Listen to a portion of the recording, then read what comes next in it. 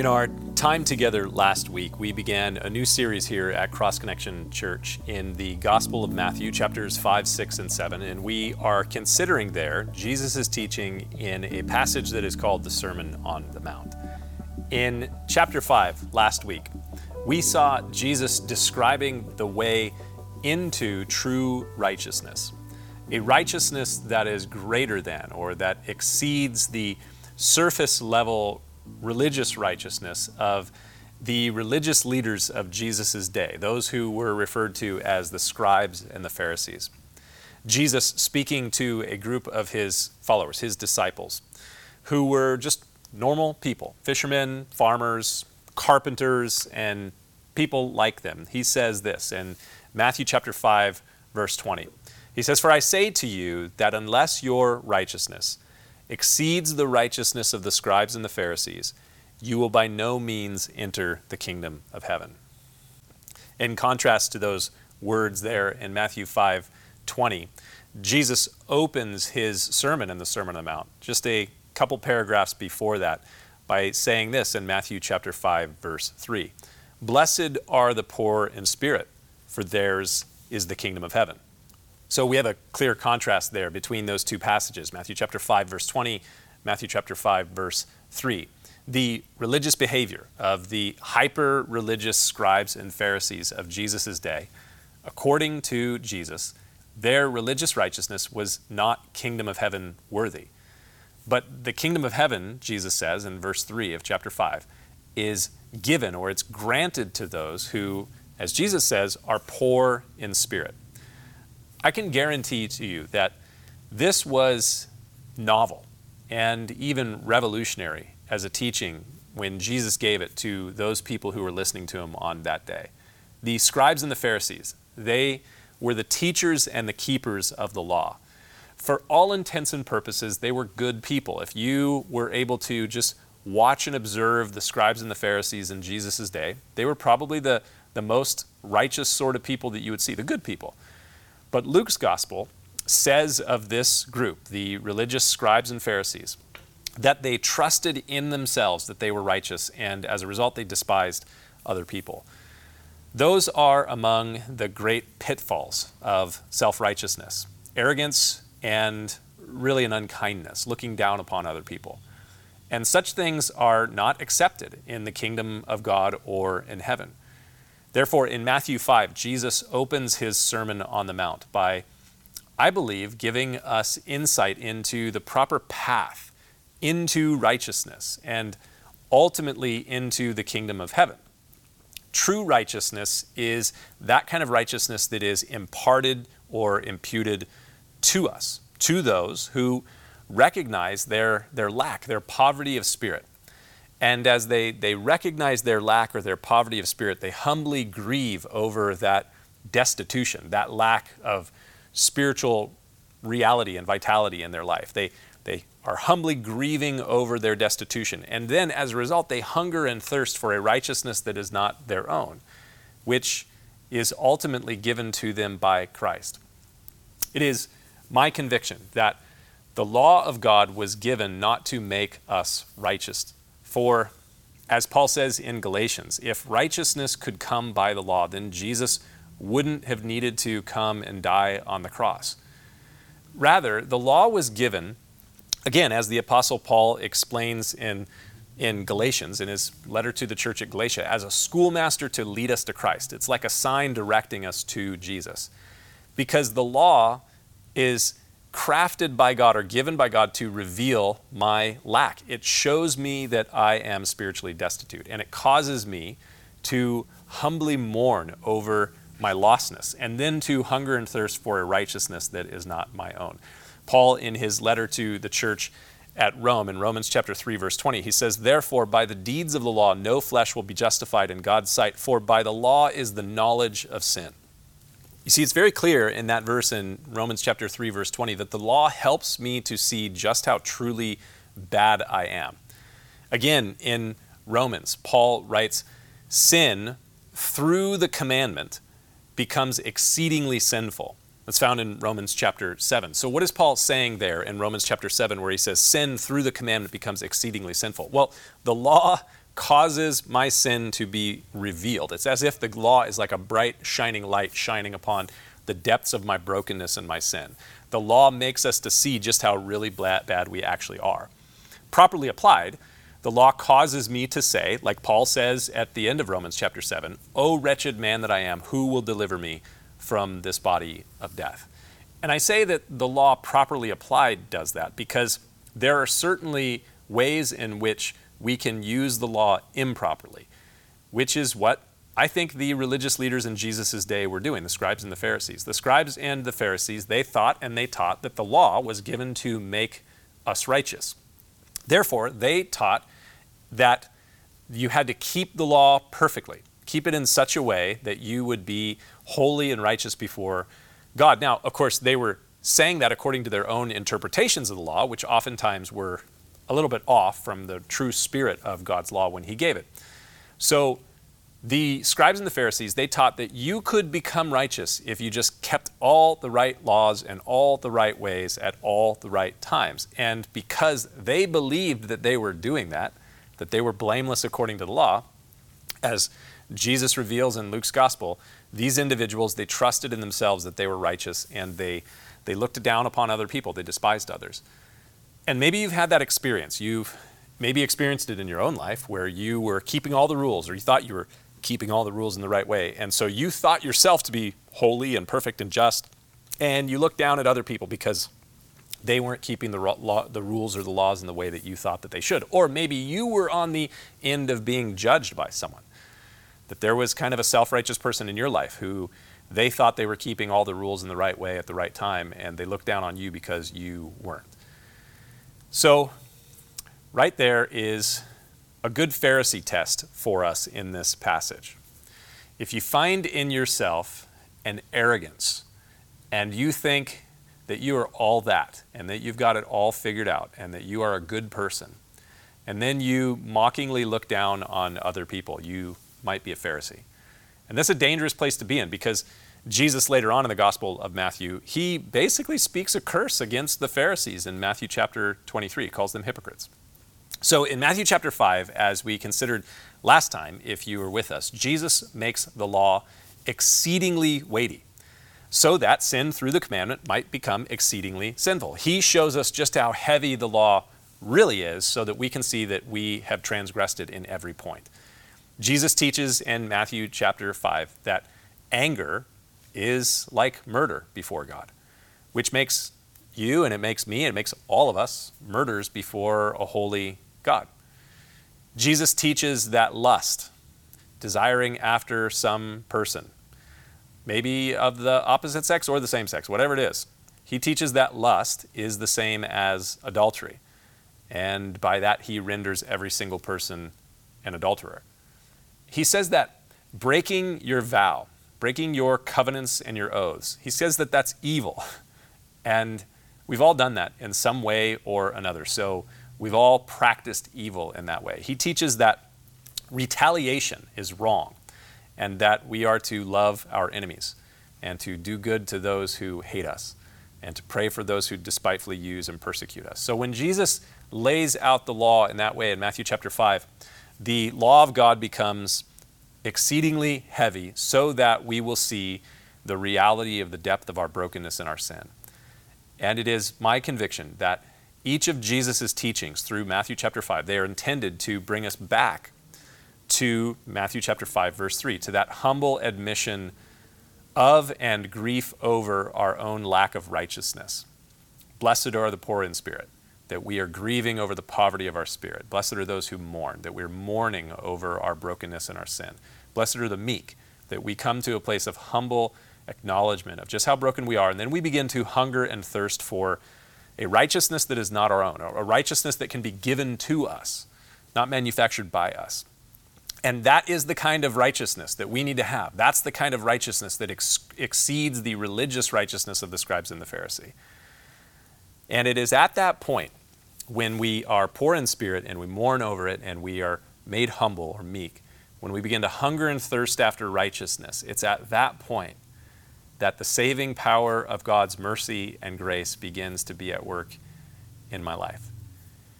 And for the follower, the disciple of Christ, this is how God's sanctifying work is accomplished in my life. God wants to continue to do this work in my life on a daily basis as I walk with him.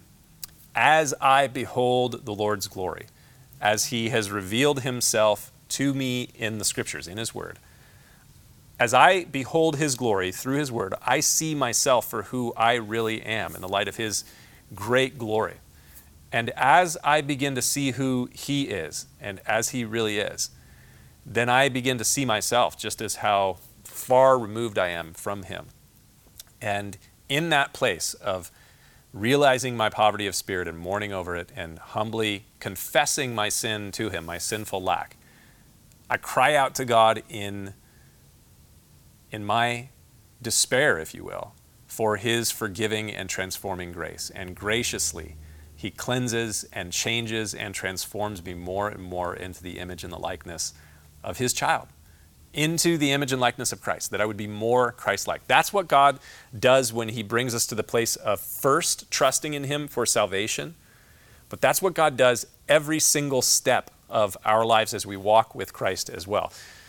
When you walk with Jesus, when you get to know him in his word, he reveals. His word is living and powerful and sharper than any two-edged sword, and it is able to reveal to me the depths of my brokenness and my sin. God already knows it's there. God knows everything about me, but a lot of times I don't realize the full depths of the brokenness of my life and my sin. And so God's word exposes that. It shines a light so that sin will become exceedingly sinful, so that I'll mourn over it and I'll call out to God for his righteousness and his forgiveness. And God then begins to work a work of transformation and cleansing. And as God accomplishes his work in us, he is making us more like him. That is God's goal. And this is key. God desires to magnify himself in me that he might glorify himself through me to others. He wants me to radiate or reflect his glory in this world. And as I shared in my message last time, if you were here with us, that's exactly what God wants to do with us at this time. He wants people to see him in us on a daily basis. And I said last time that our culture desperately needs to see the forgiving, cleansing, transforming grace of God at work in God's people. Now, with all of that as kind of like an inlet, if you will, to where we're going to be today, we come to Matthew chapter 6.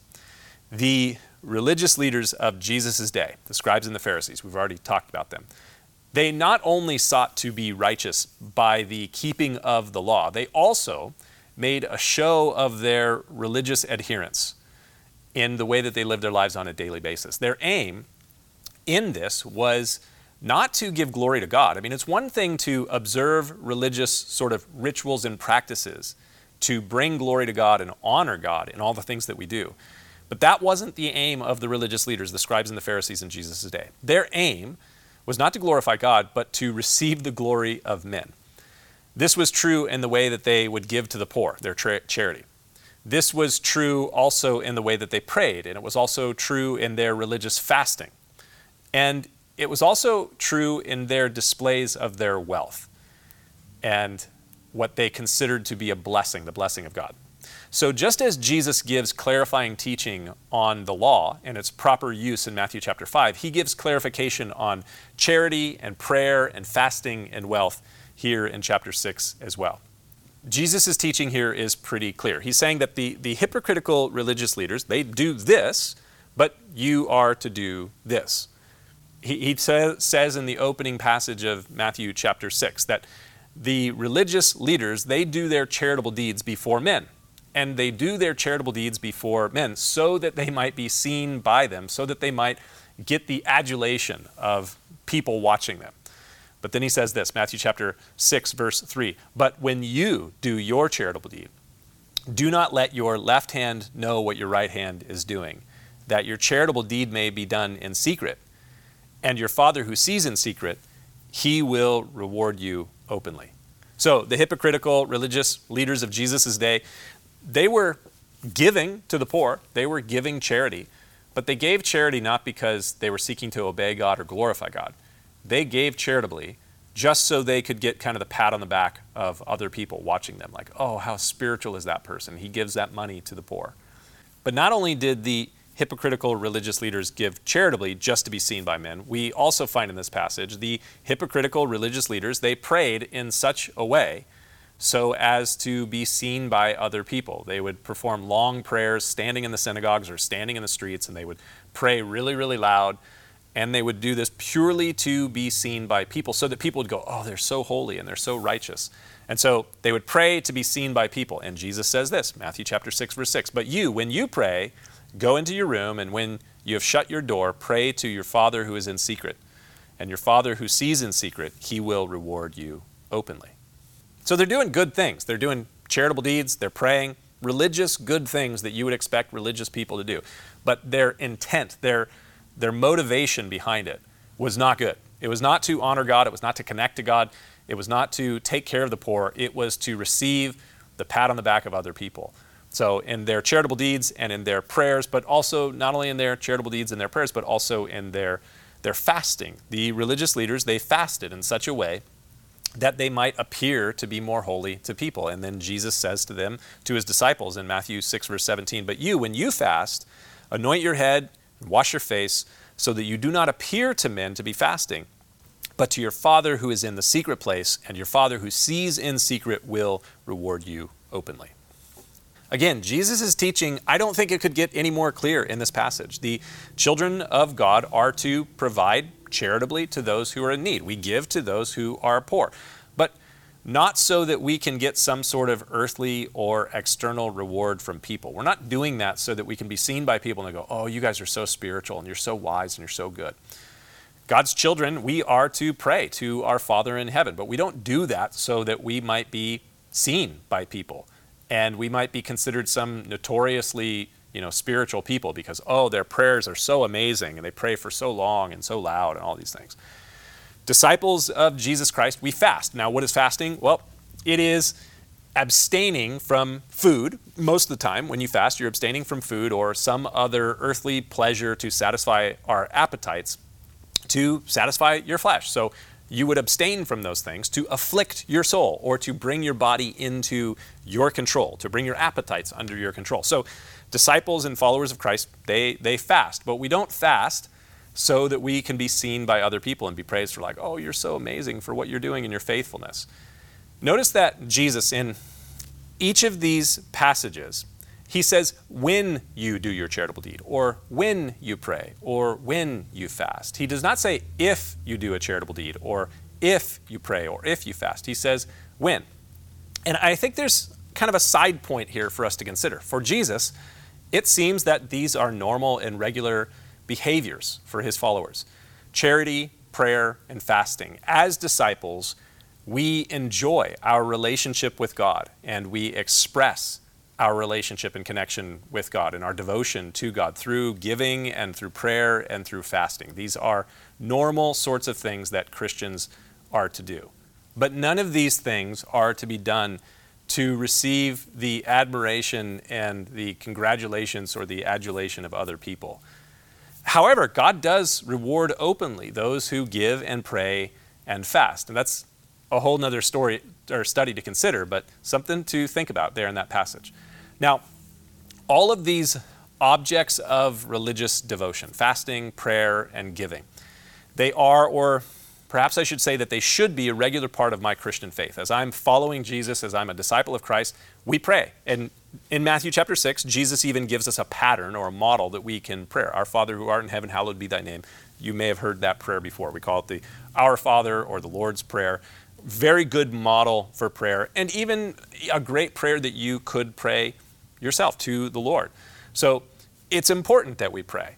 And I think that fasting could probably be an important part of our lives as Christians and maybe even become a more regular part. Maybe something you never thought about before, but there's some good things to think about having to do with fasting. And then giving to those who are poor. These are regular parts of our faith as Christians. It is a part of the practical and tangible living out of our mission as a church. Our mission here at Cross Connection Church is to live life in connection with God, one another, and the world through Jesus. So how do we connect with God? Well, one of the ways we connect with God is through prayer.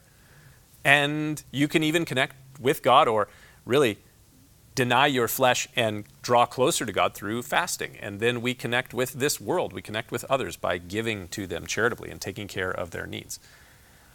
But all those great things in Matthew chapter 6, the first 2/3 of the chapter, they're really good. Good things to read through. I hope you'll take some time later to read through Matthew chapter 6 on your own. But I want to spend the remaining time that we have today looking at the final third or the final section of Matthew chapter 6, where Jesus talks about wealth. In the opening of our Unmasking Jesus series last week, I shared that I want to look at some of the passages in the Sermon on the Mount that I believe that God would have us, at this moment in 2022, us consider for such a time as this. And Jesus' teaching on wealth is, I'm convinced, eminently applicable to us at this moment. Jesus has something he wants to speak to us as we are living here in the United States, in the West, in 2022. As I said earlier, the Pharisees and the scribes, they believed that righteousness was directly connected to their observance of the law as they interpreted it. So they felt that if they kept the laws and the ways that they interpreted it, then that would make them right before God. And not only did they believe that their righteousness was directly connected to their religious or their legal observance, but they believed that their righteousness was directly connected to their ritualistic expression of their faith as well. They were self-righteous, believing themselves to be blameless and perfect according to law. And they loved the praise and the glory of other people. They loved when people would congratulate them and admire them for their religious devotion. Additionally, they and most people in all the world, all over, they connected worldly wealth to God's blessing. That if you have wealth, then that must mean that God loves you or blesses you. This mindset is pretty simple, and it is basically the same mindset that drives what we call prosperity theology or prosperity gospel here in the United States in the 21st century.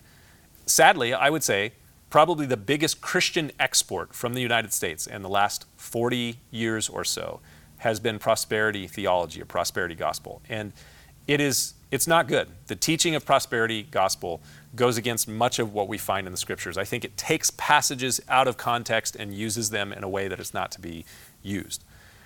But this idea that many of the religious leaders in Jesus' day carried is very much the same as what we see in prosperity gospel. So what is this idea?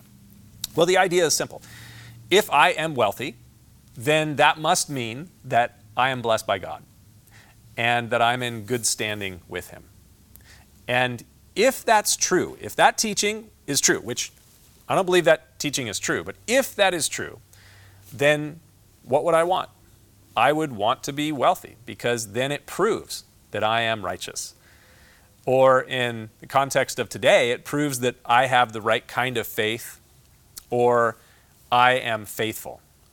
But Jesus turns this idea upside down, just as you expect that he would in this passage, where we read this in Matthew chapter 6, verse 19. Do not lay up for yourselves treasures on earth, where moth and rust destroy and where thieves break in and steal.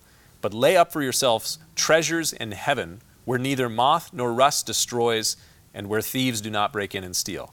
For where your treasure is, there your heart will be also. What Jesus presents to us here in these verses, Matthew chapter 6, verses 19 through 21, he presents us with a call to having a proper focus. This isn't entirely or necessarily about wealth or riches, though it is, but it really is a call to have a proper focus. The wording in the original Greek, this was originally written in Greek, it is as if Jesus says, treasure not up for yourselves treasures on earth. If I believe that wealth and earthly treasures are proof of my righteousness or faithfulness, and they are proof of God's blessing, then you can be sure that my focus will probably be on my holdings, on my treasures, on my wealth here upon the earth. But Jesus says, do not treasure earthly treasures because they're temporary. They rust, they get destroyed by moths, they get stolen by thieves. From the beginning of this sermon, Jesus has been seeking to shift the focus of his followers away from this world and to another. We saw that back in Matthew chapter 5, verse 3. Blessed are the poor in spirit, for theirs is the kingdom of heaven. So the very opening words of the Sermon on the Mount are redirecting the attention of Jesus' followers to the kingdom of heaven. But my flesh is pretty much always focused on this world, as you would expect. My flesh only knows this world and will only know this world. This flesh will not go on into eternity. So it is entirely absorbed with this world, focused on this world. And not only is my flesh focused on this world, but the world that we live in, the culture that we live in, it is structured in such a way, especially 21st century Western culture here in the United States, it is structured in such a way so as to constantly keep me focused upon the treasures that I treasure here and now in this life.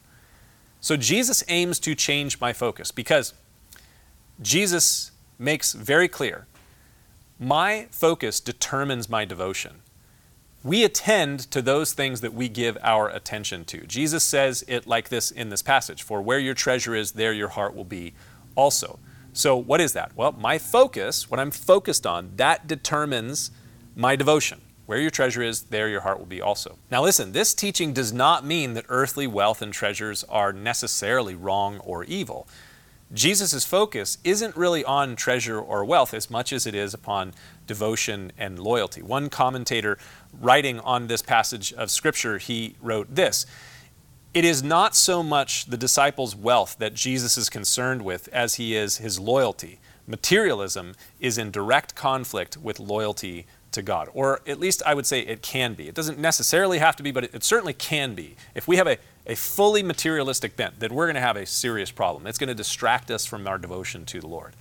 In one of Paul's letters in the New Testament, in 1 Timothy chapter 6, we read these words: but those who desire to be rich fall into a temptation and a snare, and into many foolish and harmful desires, lusts, which drown men in destruction and perdition. For the love of money is the root to all kinds of evil, for which some have strayed from the faith in their greediness and pierced themselves through with many sorrows. In the same exact passage there in 1 Timothy chapter 6, the Apostle Paul reminds us of the temporary nature, the temporal nature of our earthly treasures. He says this in 1 Timothy 6, verse 7, for we brought nothing into this world, and it is certain that we can carry nothing out.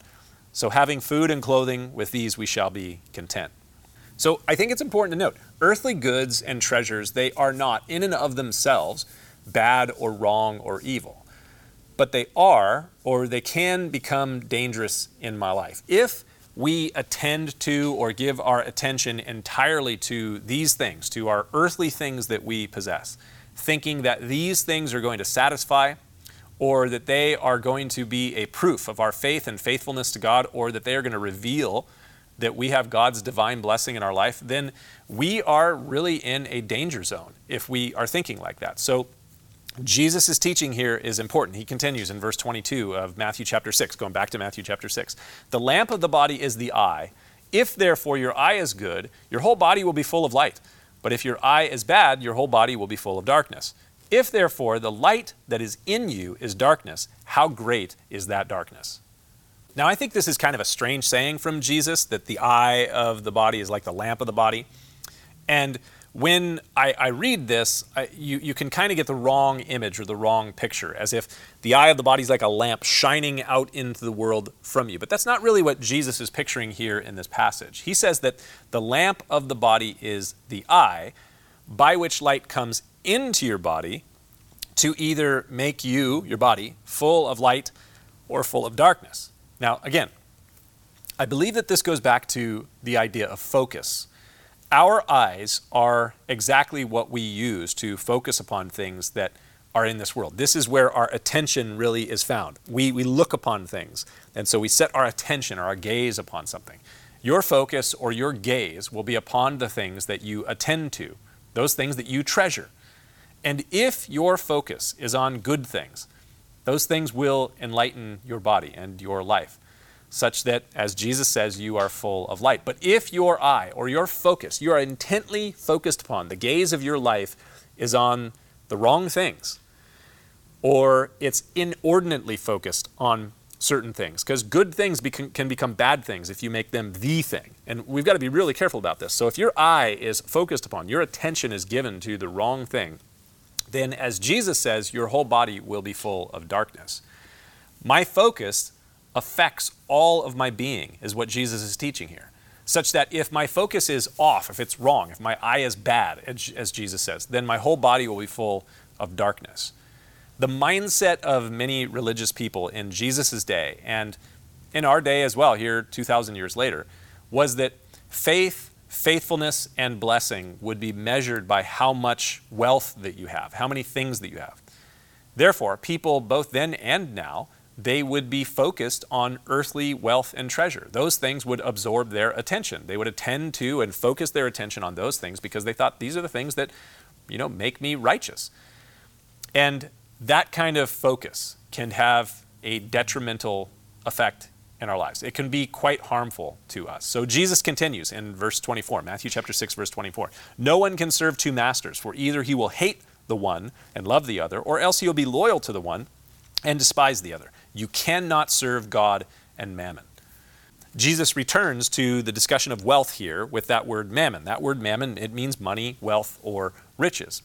Previously we read, where your treasure is, there your heart will be also. And now Jesus informs us that it is impossible for us to serve both God and riches. Now, I do think that you can serve God with riches, but you can't serve God and riches and be totally devoted to both of these things. So what is Jesus talking about here in this passage? Again, I think he is talking about the issue of love, loyalty, and devotion, the focus of our lives. My focus determines my devotion, but also my devotion cannot be divided between God and riches.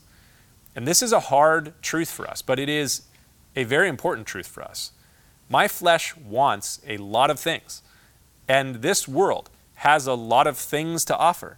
And our culture is fixated upon things and constantly marketing those things to us. And we can trick ourselves into thinking that those things that are available to us in this world that my flesh wants, that those things are going to satisfy me, that they're going to bring satisfying joy, or that those things are going to be indicators of God's blessing upon my faith and my faithfulness.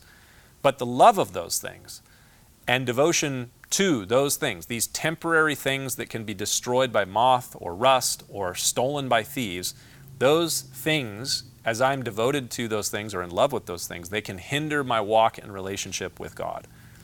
A wrong focus upon riches and wealth can become a great temptation and a snare, leading, as Paul says in 1 Timothy chapter 6, to many harmful desires and lusts, which can overtake and drown our lives.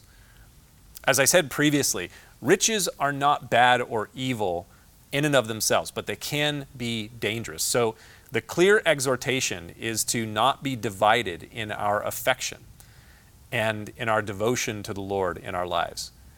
But the inherent challenge in that exhortation, don't be, given to, divided in your affection or given entirely to these things. The inherent challenge in that exhortation is a normal human concern. If I'm not going to be focused on all of these things that this world has to offer, then you begin to worry. What about my life? How will I take care of myself? How will I provide for myself? Isn't that where your mind goes? That's where my mind goes. The world around us, especially in 2022, is often very focused upon possessions and riches and wealth, bank accounts, 401ks, real estate, interest rates, inflation, all the things. And it's been even more difficult the last 4 or 5 months because we've been seeing the increase of inflation, the increase of interest rates. Things are getting expensive and it's challenging, and people start to get worried that there's going to be a recession coming. There was a lot of stuff in the news this last week because GDP was down in the first quarter of 2022, and there's Deutsche Bank and other banks are saying we're headed towards a big recession. So there's people that are kind of concerned. Even though things seem to be going pretty well right now, there's still kind of this undercurrent of concern. And so people can be or begin to be very focused on their riches and their wealth and their bank accounts and all that sort of stuff. And we wonder, well, how are we going to take care of ourselves? We worry about these things. For a lot of people right now, there are a lot of cares and concerns and worries around these things. But Jesus has a word on this. In Matthew chapter 6, look at verse 25. Therefore I say to you, do not worry about your life, what you will eat or what you will drink, nor about your body, what you will put on. Is not the life more than food, and the body more than clothing? Look at the birds of the air, for they neither sow nor reap nor gather into barns, yet your heavenly Father feeds them. Are you not of more value than they? Which of you by worrying can add 1 cubit to his stature? So why do you worry about clothing? Consider the lilies of the field, how they grow, they neither toil nor spin. And yet I say to you that even Solomon in all his glory was not arrayed like one of these. Now if God so clothes the grass of the field, which today is and tomorrow is thrown into the oven, will he not much more clothe you, O you of little faith? Therefore, do not worry, saying, what shall we eat, or what shall we drink, or what shall we wear? For after all these things the Gentiles or unbelievers seek. For your heavenly Father knows that you need all things. But seek first the kingdom of God and his righteousness, and all these things shall be added to you. Therefore, do not worry about tomorrow, for tomorrow will worry about its own things. Sufficient for the day is the trouble thereof. This is an essential and important lesson for us to learn. Seek first the kingdom of God and his righteousness, and all these other things will be added unto you. What things? Well, what you're going to eat, what you're going to wear, where you're going to sleep, all the things that we worry about and get consumed with. Seek first the kingdom of God and his righteousness, and all these things will be added unto you. What is this but a commandment to have the right focus? A proper focus will direct me into the blessedness of peace and rest. And when I say the blessedness of peace and rest, Jesus says, do not worry, do not worry, do not worry. He does not want us to be just absorbed with concern over all of these things. And so he says, do not worry, but seek first the kingdom. And I believe that this is an important truth for us to learn, especially for such a time as this, as we are in the midst of all the things that we are experiencing in our culture. So many of us, or the people that we know and interact with, are struggling and striving to get and to have the right degree, the right job, the right house, the right spouse, the new car, the better computer, a nicer watch, whatever it may be. And inevitably, every time we see someone make it, someone gets the very thing that they've been striving and struggling to get.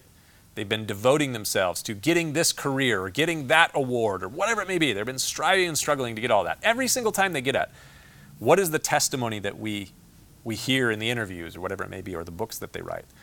Their testimony is always the same. It doesn't satisfy. There's always something more. There's always something better. The thing that you worked so hard to get, it breaks, it gets scratched, it gets dinged, whatever it is. Those things don't satisfy, and they won't ultimately satisfy.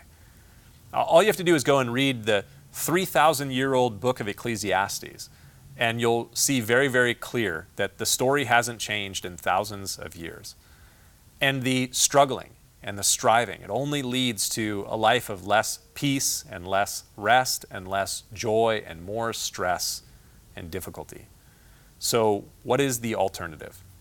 Seek first the kingdom of God and his righteousness, and all these things will be added unto you.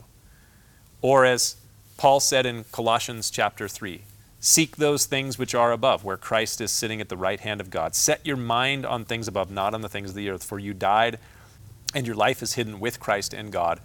And when Christ, who is our life, appears, then you shall appear with him in glory. My focus determines my devotion. If I am absorbed with and focused upon my riches and my wealth, well, where your treasure is, there your heart will be also. And those things will deceive you, and they will pull you away from devotion to God. And in that place, you will not experience joy or satisfaction. You'll experience stress and worry and anxiety and fear and all those things. And God doesn't want you to experience that. My focus determines my devotion, and it affects my entire being. My entire life comes into disarray, or can be bettered depending upon my focus. If I'm setting my focus on things above, then it'll change my entire being, everything about my life. And my devotion, it can't be equally divided between riches and between the Lord. It has to be committed entirely to the Lord. And as I seek first his kingdom and his righteousness, he, as a loving Father in heaven, takes care of the things that I have need of. So these are important things. Proper focus. As I have the right focus upon the Lord, it helps me to come into the blessed experience of his grace and his rest and his peace and his joy. And I would think you probably want to experience God's grace and his peace and his rest and his joy this week. So I want to encourage you to spend some time with the Lord this week. Don't just do this one time a week on Sunday or whenever you watch this video, but actually spend some time with the Lord in prayer, reading His Word, setting your focus upon Him, and see if what He has said is not true, that He will help us to not be worried and anxious, fearful. Father God, I pray that you would work in our lives, that you would continue the work of transformation, that you promised you will be faithful to complete until the day that we see you. But Lord, work that out in us so that we would reflect your glory to the world around us, that people who know us would see you working in our lives. We ask in Jesus' name, amen.